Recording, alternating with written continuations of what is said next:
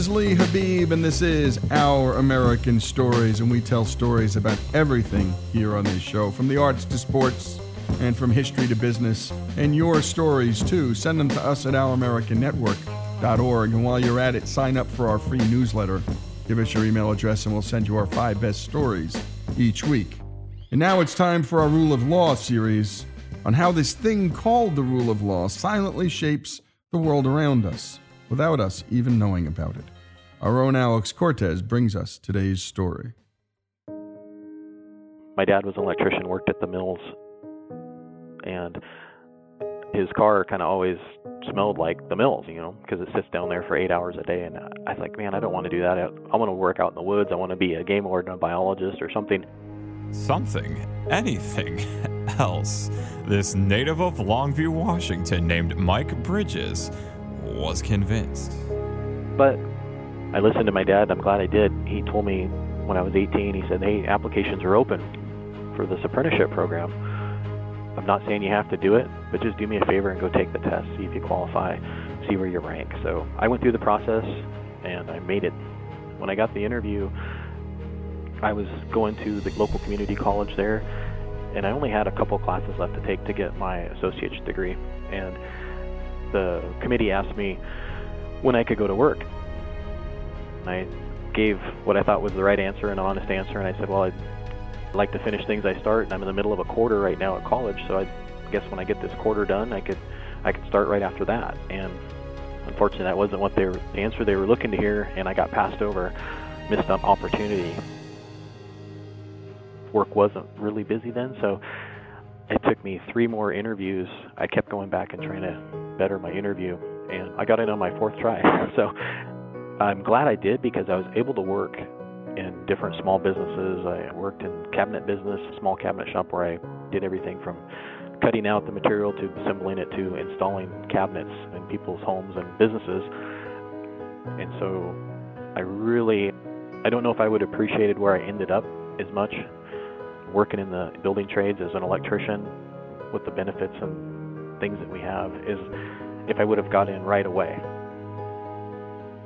I'm a little bummed that I didn't get in right away, because I'd have more money in my retirement now and other things, maybe be closer to retirement. But looking back on it, I don't think I would have appreciated it as much, not working for some of the different employers that I worked for that didn't have the same type of benefits that I have now.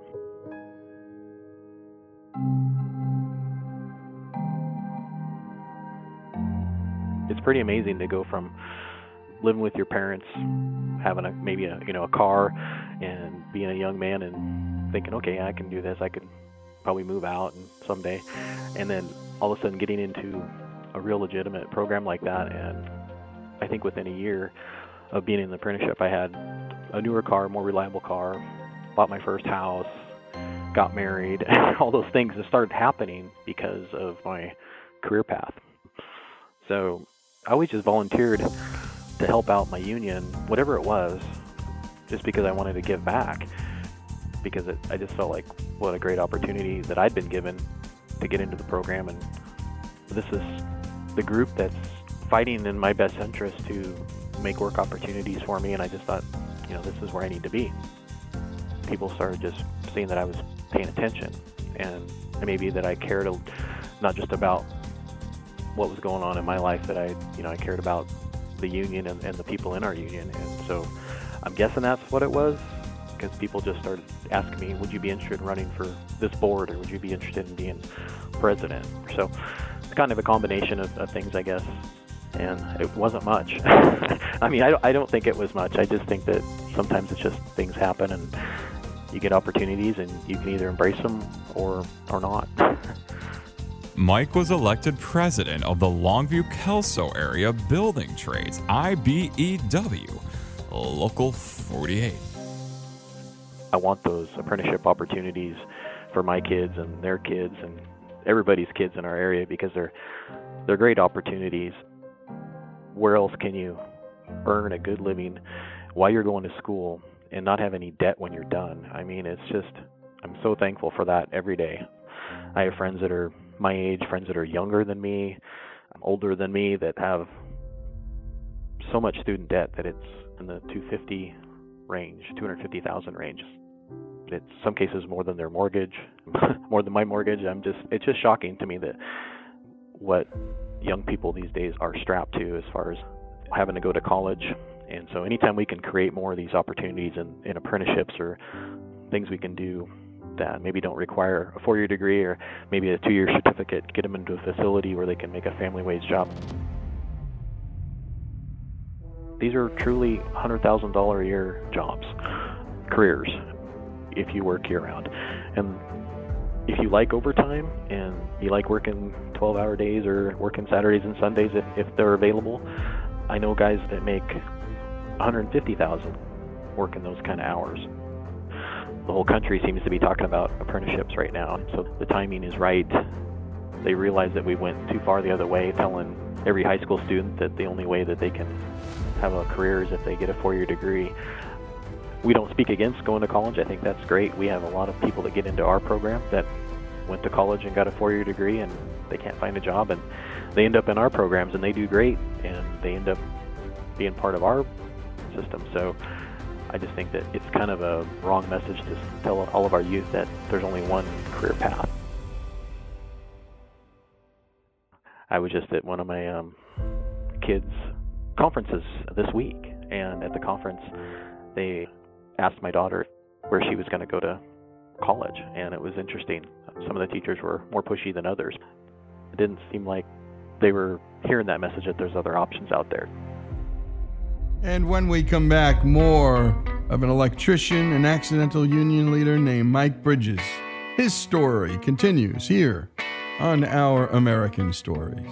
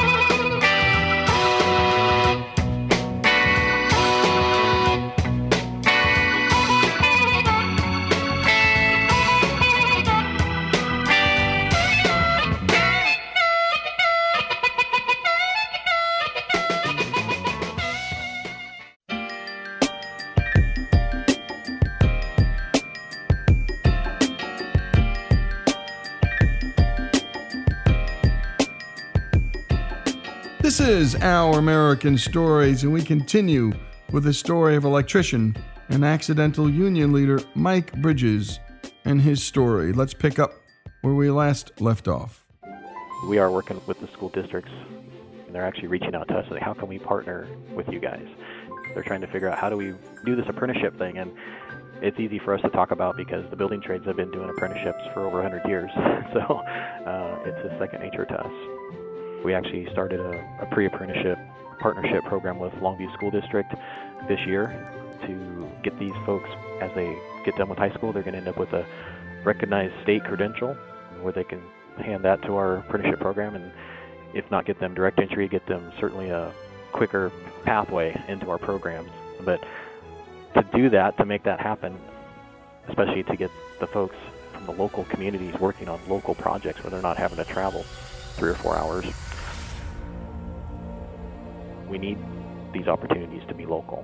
So that's kind of the missing piece that's been missing for a while. The old Reynolds aluminum smelter site. That site used to have, I think, somewhere in the neighborhood of 800 to 1,000 employees. So when Reynolds shut down, that was a really big hit to our community. But I think having a job and something to focus on it's a sense of pride. And I know the few times that I've been laid off in the trade, you go through that couple weeks of like, okay, I'm off. I can catch up on some stuff around the house. And you do that, and then it's like, I don't want to say depression, but it seems kind of like that. You know, most of us want to be doing something. We want to be able to measure what we've accomplished during the day, and that's what kind of drives, I think, most people.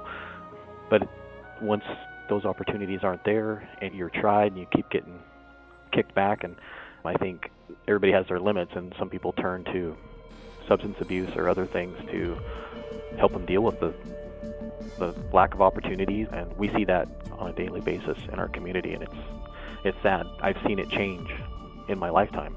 And there's always been that element, but I've seen it got worse, and it's directly tied to, in my opinion, the numbers don't lie when you look at the graphs of the decline in these factories shutting down or laying off folks. So we're just waiting for our turn, I guess, for things to boom. The thing is, Longview just doesn't have to wait to see if anything happens to them. There's an employer named Lighthouse Resources that really wants to come to them. Their Millennium Bulk Terminal project hopes to improve one of Longview's ports so they would be able to ship coal from the states of Wyoming and Montana to countries across the Pacific Ocean that are hungry for it, like Japan and South Korea. You're talking almost a 3-year project, probably between 1,000 and 2,000 building trades jobs easily. There's 150 permanent jobs for the facility. You're probably looking at a $1 billion project, and that's a big private investment into a community that could really benefit from that. Mike said could because the project is being held up by the state government because it has to do with coal, what some call a dirty energy source, because when it's burned to make electricity, it emits carbon dioxide, and that can increase global warming. The governor's office shouldn't be picking winners and losers based on what the commodity is that they'd like to ship or the industry that they want to bring to our community. The plan all along, obviously, was to stall this thing out. Lighthouse Resources applied for its permits back in February of 2012. It took Washington State's Department of Ecology 5 whole years to complete its EIS, Environmental Impact Statement, on the project. They're supposed to follow a process and have an answer at the end, and that's all we've ever asked for with Millennium. In any project that comes to our area, let's have a fair, predictable process. When you're waiting 1 year, then 2 years, then 3 years, and 4 years, and finally over 5 years, just for the government to get back to you to tell you what their law is about something, you don't have a rule of law, you have a rule of the unknown. And none of us like swimming in unknown waters when it comes to the government, especially when you're a business that's already risking $1 billion on a project. More risk is the last thing you need. I know there's other businesses and projects that are sitting out waiting to see how this thing plays out. We're going to continue to see these projects. One of the things we worry about is, depending on how these things shake out, will that slow down? Will they quit looking at the West Coast? That's some of the fears that we have. In April of 2017, the Department of Ecology's much-delayed report came out, and it essentially concluded that the project was fine. But 5 more months later, Maya Bellin, the head of the Department of Ecology, decided to deny their water quality permit anyway, illegally. She accounted for the environmental impact of the trains that would bring the coal to the port, even though federal law prohibits them from looking at trains, and she accounted for the carbon emissions of the coal, even though the Federal Clean Water Act prohibits them from considering this too. And even though her own department's report found that this Wyoming and Montana coal is cleaner than those of the other countries that Japan and South Korea is currently buying them from, and therefore this coal would actually help the environment. The EIS actually stated in the appendix that because of the better mining practices, along with the different quality of coal that comes from the Powder River, would actually be a little bit of a reduction in global CO2 emissions. So that was kind of interesting to me, that not that it's just a neutral, it's actually a benefit. But nobody's talking about that because they buried it back in the appendix. it's tough. Washington's made it kind of a tough environment currently to try to do business. There's a lot of people that feel that way on both sides of the political aisle. From 12 different labor unions who are fighting for this project to happen alongside local Chamber of Commerce's, to Montana's Attorney General Tim Fox, who doesn't take political or economic stands, only a legal one, that the state of Washington blocking coal from his state and Wyoming violates the United States Constitution and its Commerce Clause. Think about the way that our country evolved with the 13 original colonies. They were in competition with one another for commerce, for immigrants, and it was not uncommon for states to basically take advantage of another state's situation by, say, barring the importation of a commodity from the other state in favor of those that maybe grew that commodity in their own state. And the framers were well aware of that and understood that if the states were allowed to do that when the country was eventually established, that it would create chaos, it would be unfair, and it could really undermine this experiment, if you will, that they were trying to do with our republic. And thank goodness they had that kind of foresight and framed the Constitution the way they did, so that states like Washington in the year 2018 cannot do what they're trying to do. My new role, it's not a permanent role, but I do enjoy what I do because I got into this to try to make a difference in our community. But I really do miss being out in the field, being able to see something get done at the end of the day. The benefit of being able to go back and say, this is look at what you did before you walk off the site, and say, look, this is what I did, or turning the switch on and seeing the lights or the motor start up or whatever it is that you're working on is a pretty satisfying thing to have. I wish I could do that every day in the job I do now, because it's just tough. You might work on something for 6 months and not see a change because there's all these different pieces that go with it. And then the victories, I guess, in my line of work now are harder to measure. And so we celebrate when we do get anything. And if we do get a win with Millennium, we will be celebrating for sure.